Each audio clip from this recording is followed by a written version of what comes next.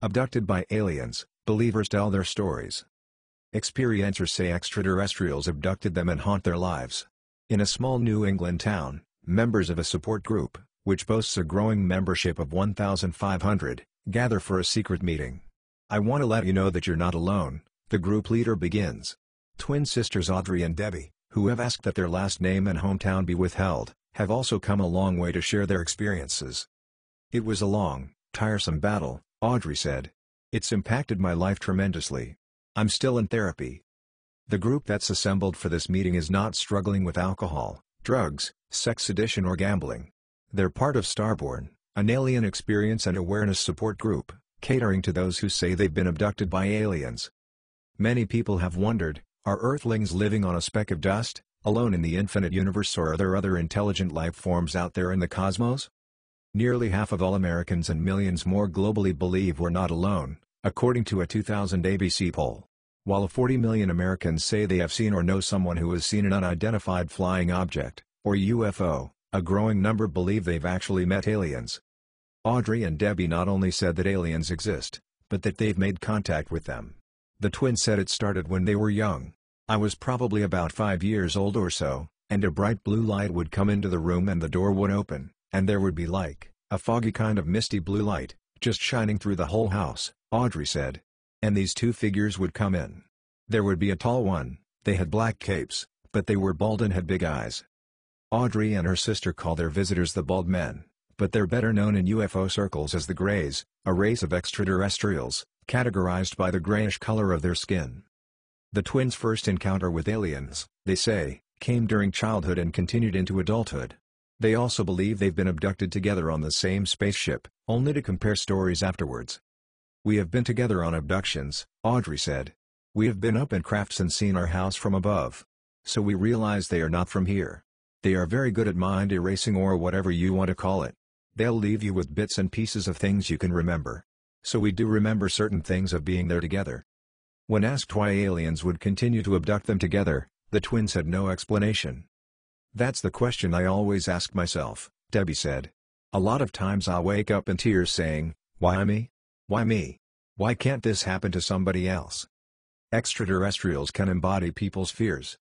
No matter what anyone else believes, people like Audrey and Debbie are convinced that what they've witnessed is real. "I remember one time being on a spaceship and standing there on the spaceship and the floor and the walls disappeared. And I was staring at the Earth," Debbie said. They said they realize their stories sound too fantastic and, at times, like the stuff of sci-fi blockbusters. In science fiction, aliens are often anthropomorphic and benign creatures, like E.T. My Favorite Martian, the classic Star Trek television series, or the hit movie Close Encounters of the Third Kind. But extraterrestrials can also embody people's fears, looking radically different from human life. Pop culture depictions of aliens don't seem to be slowing down. On cable, there's the acclaimed miniseries Torchwood, Children of Earth, where the aliens' sinister thoughts are spoken through possessed children.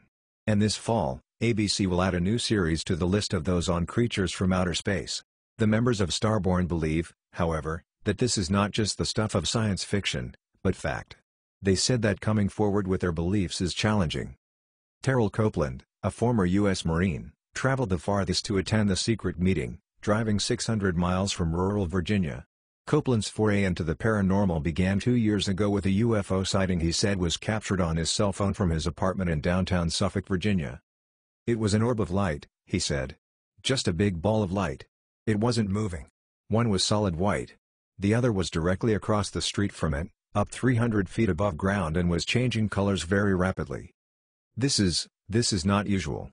Something's wrong here. Maybe I am in over my head. I'm not supposed to be looking at this stuff," Copeland, 27, who drives forklifts at a warehouse for a living, recalled thinking.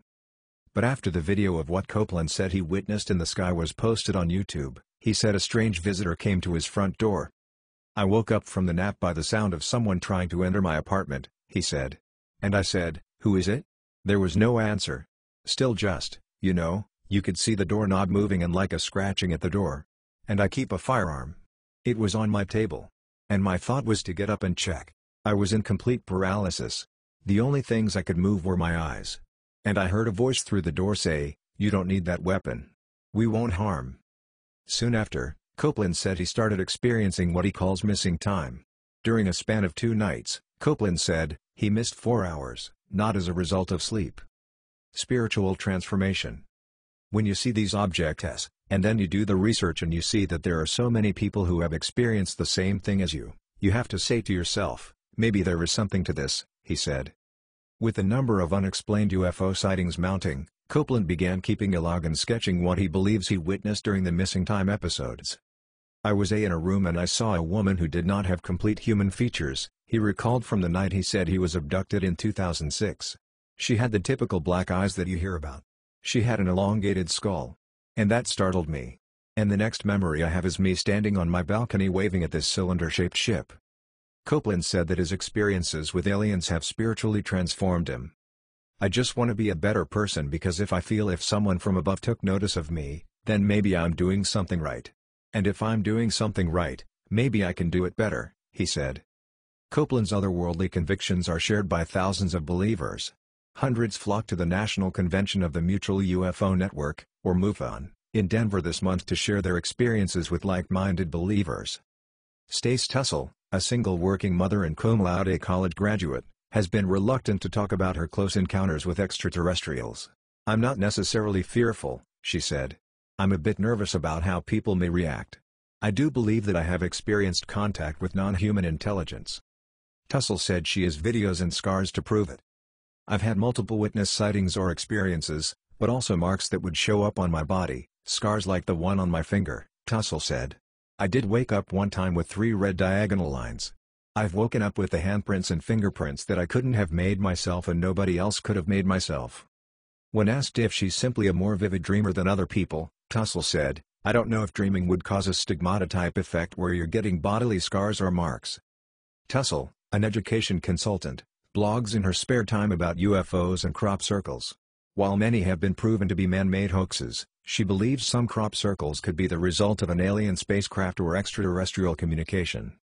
She doesn't care for the phrase alien abduction, opting instead to call herself an experiencer. I don't believe I was taken against my will, she said. I believe that all my life, I've been prepared to share information, to experience information and contact with non-human intelligence. Psychologists say media images reenacted in dreams.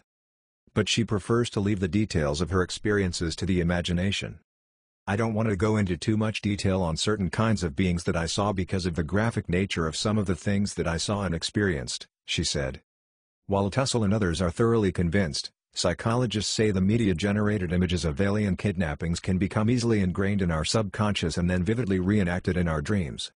What tends to be similar is they come in the night, they take you someplace, you're in a spaceship, Harvard University psychology researcher Susan Clancy said. The aliens tend to look the same, which is that sort of greenish, triangular head, big eyes, and they perform medical or sexual experiments on you. Clancy and Richard McNally, who conduct psychological research examining false memories, believe a common disorder called sleep paralysis can explain why so many self-proclaimed abductees are absolutely convinced what they've experienced is real. A lot of people who had it think they're going crazy, or they think that there are aliens, or they think that there are ghosts out there, Clancy said. And they're kind of freaked out. Experts say sleep paralysis, the feeling of being awake, but unable to move during sleep, is quite common. Sufferers say they feel as if they're totally paralyzed, a symptom that parallels what abductees like Copeland described during their experiences with alleged extraterrestrial life. I couldn't move, Copeland said. I was in complete paralysis, the only thing I could move were my eyes. Clancy, herself, suffered from sleep paralysis and admitted that the feeling was so powerful that, for a moment, she was also convinced that her visions were real. It was so powerful at the time, she said. While I'm levitating in the air, that's what it felt like, and spinning like a rotisserie chicken. I had this feeling that something was a presence. And I was thinking, oh, my God, it's real. But then it was over and then I woke up. But for the majority of believers, Clancy said, their visions are likely facets of their imagination.